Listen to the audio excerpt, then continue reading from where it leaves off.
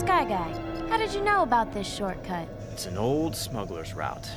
The pilots used to talk about it on Tatooine. Smuggler's route? Huh, that makes me feel better. They call it the Balmorra Run. Balmorra Run? I think I'm picking up a contact. Skywalker, listen to me. We need to turn around. We can't. Not if we're gonna catch Grievous. Another contact! This one's much larger. Skywalker, Balmorra is the nesting ground of the giant Nebre Mantis. Another? Another! Take evasive action!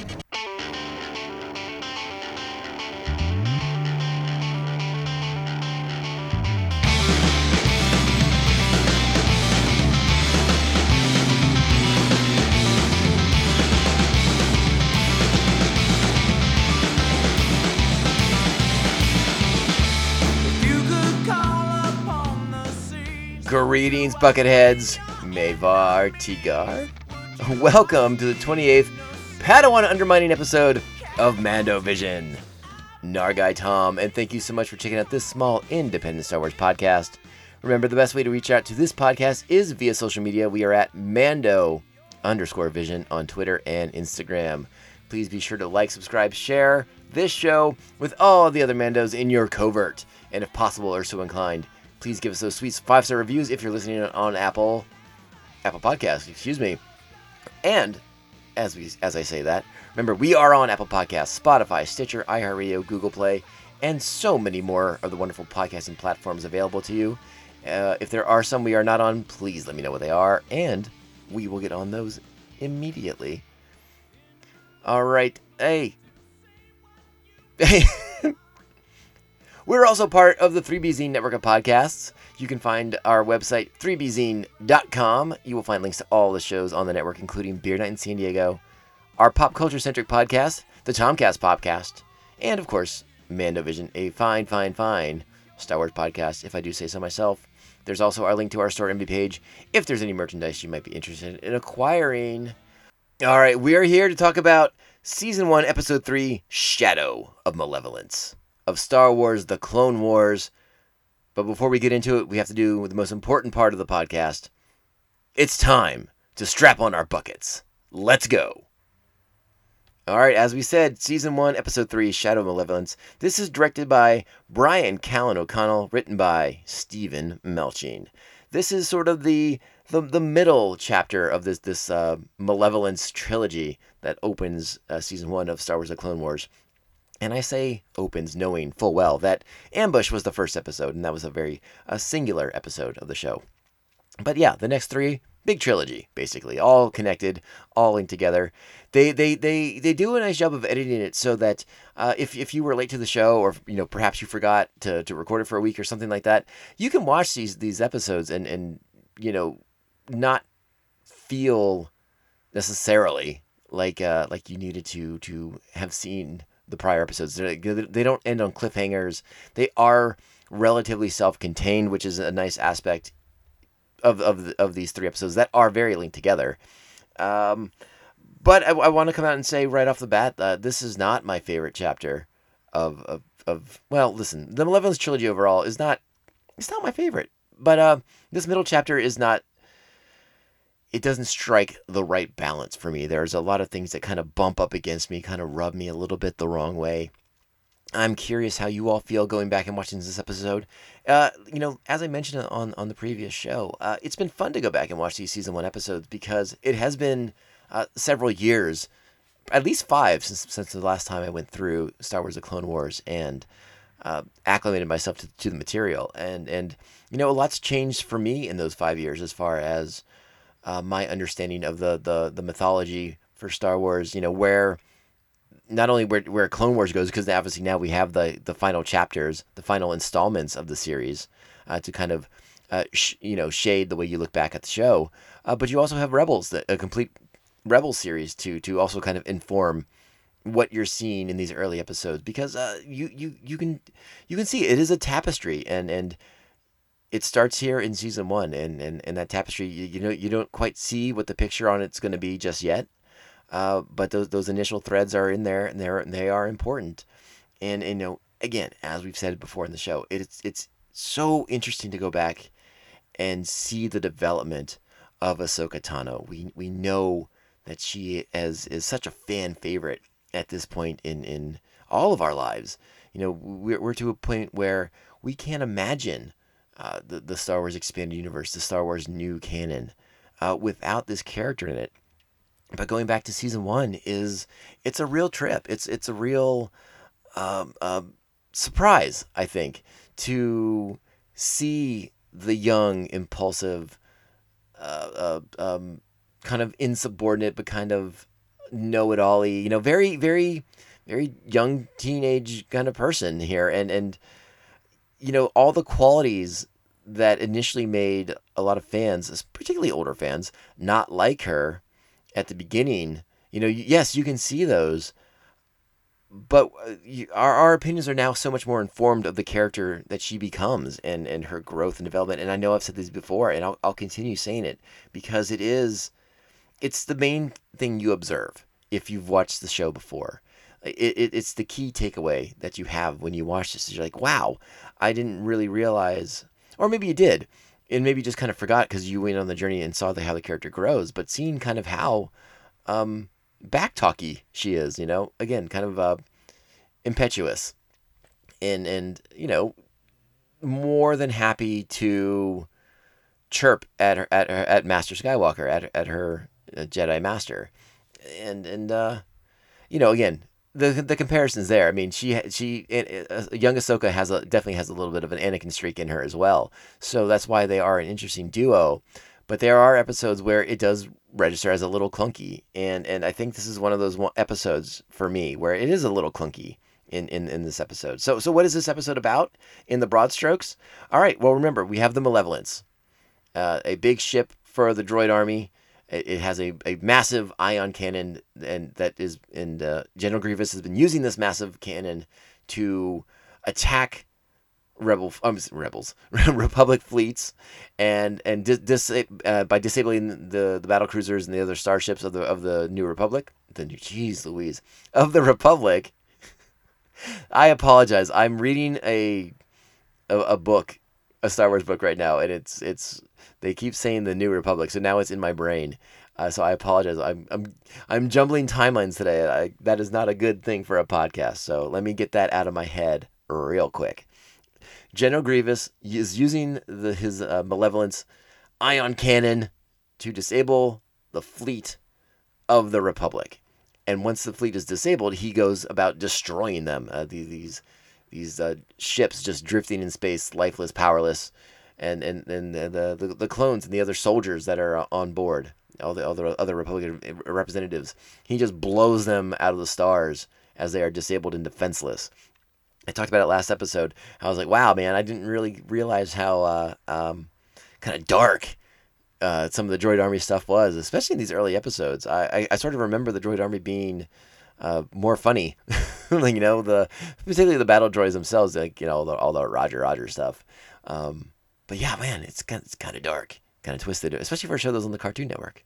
But hey, whatever. I like it. Don't get me wrong. I like it. But it's just like, oh, wow, that was definitely not something we saw very much of in the movies, going to this kind of darker place where we're just blowing up disabled starships. But anyways, so that's where we are right now. The Malevolence is made at the tail end of last week's episode. Obviously, Anakin, Plo Koon, a group of clones, and Ahsoka and R2, they make their escape, so they are able to report back to the fleet about the Malevolence and the ion cannon, the mysterious weapon that is destroying the Republic fleets across the Outer Rim. And so now we have the next chapter, which is Anakin leading a strike team on General Grievous's warship. That's the broad strokes here. Now, we have not even talked about our Jedi Fortune Cookie, all right? So let's get to it right now. The Jedi Fortune Cookie. Easy is the path to wisdom for those not blinded by ego. And that is very much the bottom line of this episode. You know, we know Anakin. We know Anakin Skywalker and the kind of Jedi he is. He's very headstrong, very sure of himself, a tad overconfident, but has very high belief in his abilities. He is aware of his role, his prophecy as the chosen one, and I think that helps instill more of this confidence into him. And that's the crux of the episode is Anakin's ego leading this strike against Grievous, and him having to adjust on the fly. That just because he came up with the initial battle plan, he has to realize that to achieve the mission, it will not go according to his plan. He will have to adapt and adjust and compensate and sort of put aside his ego for the betterment of the mission, for the betterment of the Republic, for the betterment of the men he's leading in this battle. So it's an interesting episode in that regard, where I think it loses some of its importance is, again, it's very chirpy with Ahsoka. It's very much her attempting to undermine may not be the right word, but sort of force Anakin to correct himself, as Ahsoka knows better than her master. Ahsoka, now again, not that a Padawan needs to be blindly loyal and unquestioning of her Jedi Master, but the way in which it's done in this episode, she's very, well, I'll just use obnoxious. I found Ahsoka to be a tad obnoxious in this episode. The sort of constant questioning of Anakin, the way she sort of pesters him and sort of undermines him in front of Master Plo Koon, I didn't really care for. Not that Plo Koon does not have faults of his own in this episode. And we're going to talk a little bit about that. So let's talk about some of the stuff in the show. All right. One of the things I liked about this episode is we get a look at some early types of Y-wing fighters. Now we all remember the Y-wings from Return of the Jedi, and a Y-wing toy is something that we had when I was a kid. But it was funny. As I watched the episode, these are not the exact same Y-wings that we see in Return of the Jedi. These are very like an earlier model of them. And sort of missing from this model to the one we saw in Jedi is the one in Jedi sort of has like this weird sort of these 3 or 4 stanchions that shoot out from the back of the engine, and there's like they're kind of capped by a ring around them. If you pull up a picture of a Y-wing on Jedi, you'll see exactly what I mean. These Y-wings, their engines are more of a solid construct from fore to aft. Did I say that right? From front to back. A much more of a solid engine piece, which I think is a better design. And I say that probably because as a child, it did not take long for my brother and I to lose those pieces. So our Y-wings did not have the proper engine placement pieces to use. They were quickly lost and probably thrown away, or whatever happens to toys back in the day happened to toys back in the day. So I liked this more solid engine block that these early Y-wings had. So Anakin's going to be using these Y-wings because these are great bombing ships, and Anakin is going to be doing a bombing run against the Malevolence, and he's taking his clones with him. We get Shadow, I believe it's Shadow Squadron is the name of the group that he uses on this, and there is a sort of urgency amongst Anakin and the clones to make this attack happen now, because they receive reports that Grievous is targeting a medical base for injured clones from the front, from their battles in the Outer Rim. And of note, I thought it was interesting that the person heading this medical base was a Kaminoan. And obviously the Kaminoans are the cloners who helped build the clone army. So I thought it was interesting to see a Kaminoan clone doctor for the clones, I should say. Interesting. The Kaminoans are a species that I think are very interesting, and I don't know if there's much more material that sort of talks about their origins or any explorations of what becomes of the Kaminoans after the Clone Wars are over. Where did Palpatine commit like a sort of genocide against them to squash that sort of technology from being used against him at some point down the road? If that exists in new canon, I've not found it yet. But I should mention, I told you that I'm reading a book right now, a Star Wars book right now, and I have finally begun reading some of the new canon novels.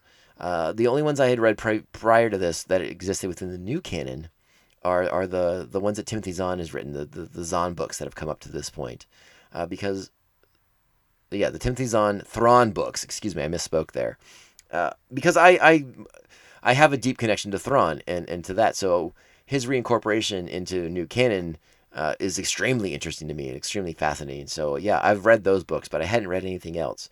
So I just started reading the Star Wars Aftermath. I forget the first book. I think the first book's just called Aftermath. The one's written by Chuck Wendig, and I've just started reading those. So I am exploring some of the new canon. So maybe there will be some talk about Kaminoans and stuff like that. There's already a reference to Geonosians, but not a great one. Not as far as like where are they? Where are the Geonosians? Where are the Kaminoans during the rebellion, during the Galactic Civil War? Those are things I'm curious about. I'd like to know more. Or do they just fade into the background after the Clone Wars? Do they go into deep hiding? We'll talk about that more, because there are plenty of Kaminoan episodes coming up, plenty of Geonosian episodes coming up. Actually, quite a few interesting Geonosian episodes to talk about down the road with Clone Wars. And I think even Rebels might even dip into Geonosians too. But we'll get back into that. So I liked seeing that. What else? We got Grievous.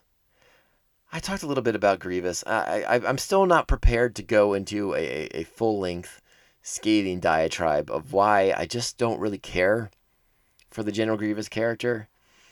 Yeah, I just don't like the character.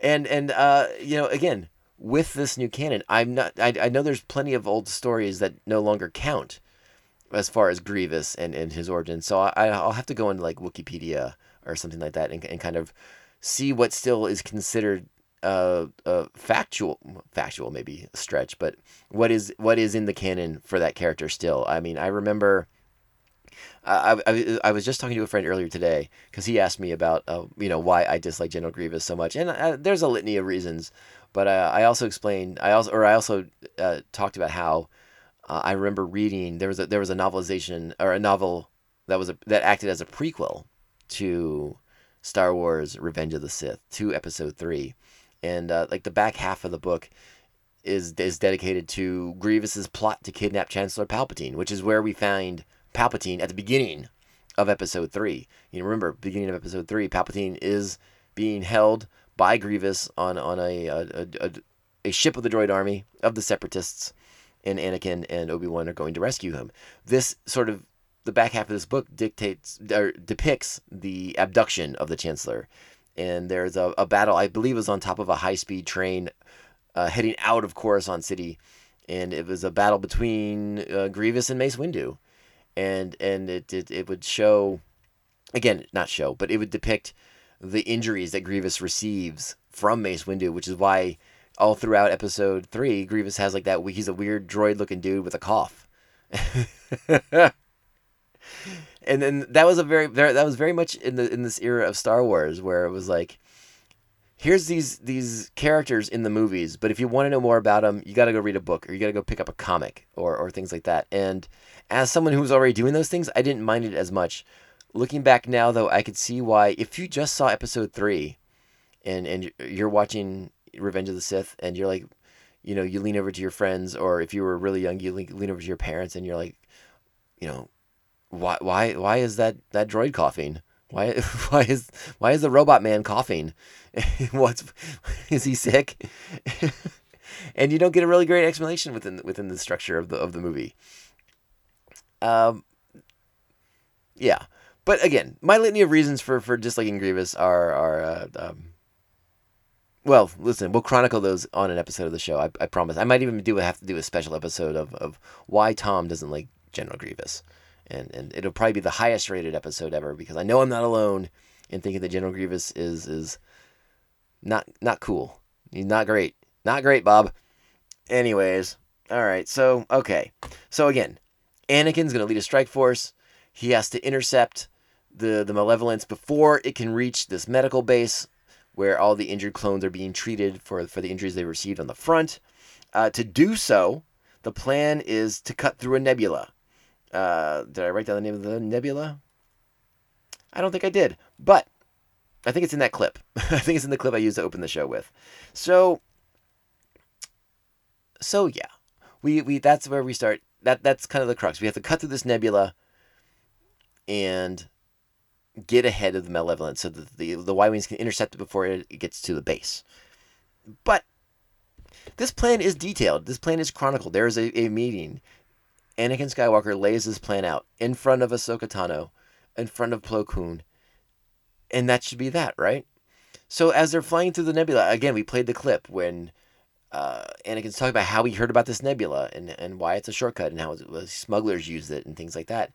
And when Plo Koon hears the name, the Balmorra Run, he knows exactly what that is, and he voices his concern because it's a nesting ground for these Nebre mantas. And my sort of observation here was this plan was laid out. Why? Let's do this in two parts.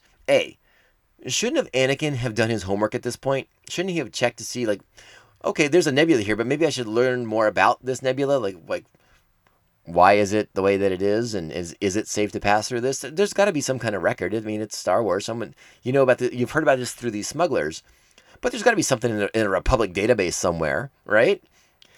Also, Plo Koon is in this planning session, so maybe he doesn't. If he knows the name Balmorra Run, you might think he might know a little bit more details about, like, maybe where it is, and maybe like, oh, we are kind of close to that. Maybe that's that nebula that I've heard about called the Balmorra Run. And I don't know. I just feel like Jedi Masters are privy to lots of information. There's a lot of knowledge up in their head. And I would imagine Plo Koon has also had to deal with smugglers in his time. He's probably even been in this nebula before. Now, again, I'm assuming. I just find it odd that Plo Koon, a Jedi Master on the Council, doesn't raise any alarms about this plan. And that Anakin Skywalker, a Jedi Master, does not. Well, he's not a Jedi Master at this point. He's just a Jedi Knight. But a Jedi nonetheless. Does not bother to do the detail work to make sure that it's going to be safe for his troops to get through here, his pilots, his ships. That was probably my biggest... well, not my biggest, but that was definitely a nit to pick, I thought. Yeah. Anyways, so once we get through there, we get the scene with them avoiding the mantas. They get out of the nebula. They are ahead of the Malevolence, and we get to make a run. Now, not the entire Shadow Group does not make it out of the nebula. Anakin starts losing ships, and then they get into a battle with Grievous. They fire the ion cannons, and not everyone makes it out of that. So Anakin's force is basically cut in half as they begin to make the run. The bombing run, and the plan is to go after the bridge of the Malevolence, take out Grievous, take out the ship, all in one fell swoop, deliver a devastating blow to the Separatists, to the droid army. They come out under heavy fire, and you know what? Let's go ahead and play that clip right now. I'm going to play that right now. Listen in. Sir, the enemy fighters are closing. Let them come! Prepare the ion cannon! First we will destroy the medical station, then we will finish off Skywalker. I have a bad feeling about this. Watch those towers, boys! There's some heavy fire here. Pretty cool shots. We're too close! Loosen up! There, another Y-Wing down.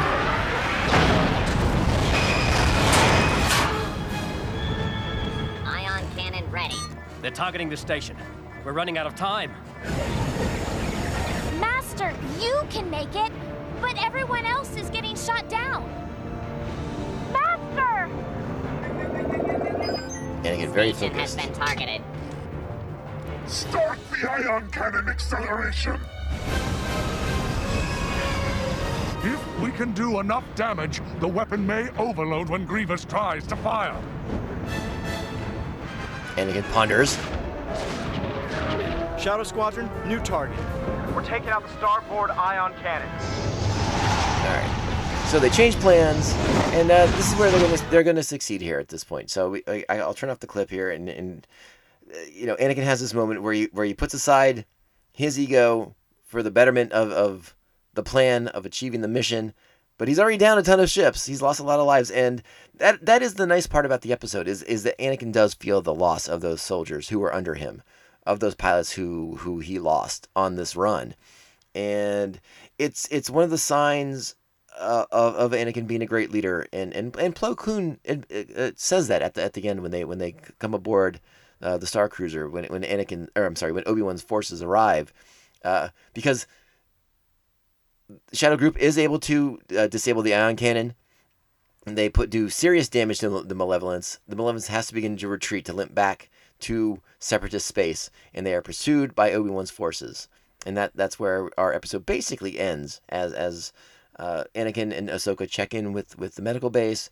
They check in with Plo Koon, and you do see the anguish that Anakin goes through as he realizes, and not for the first time, but the death of the men under his command weighs on him. And again, that's what you want to see out of a leader, out of a good leader. And as we get further and further into the mythology of the group, as we get more time with Anakin and the 501st, with Anakin and Commander Rex,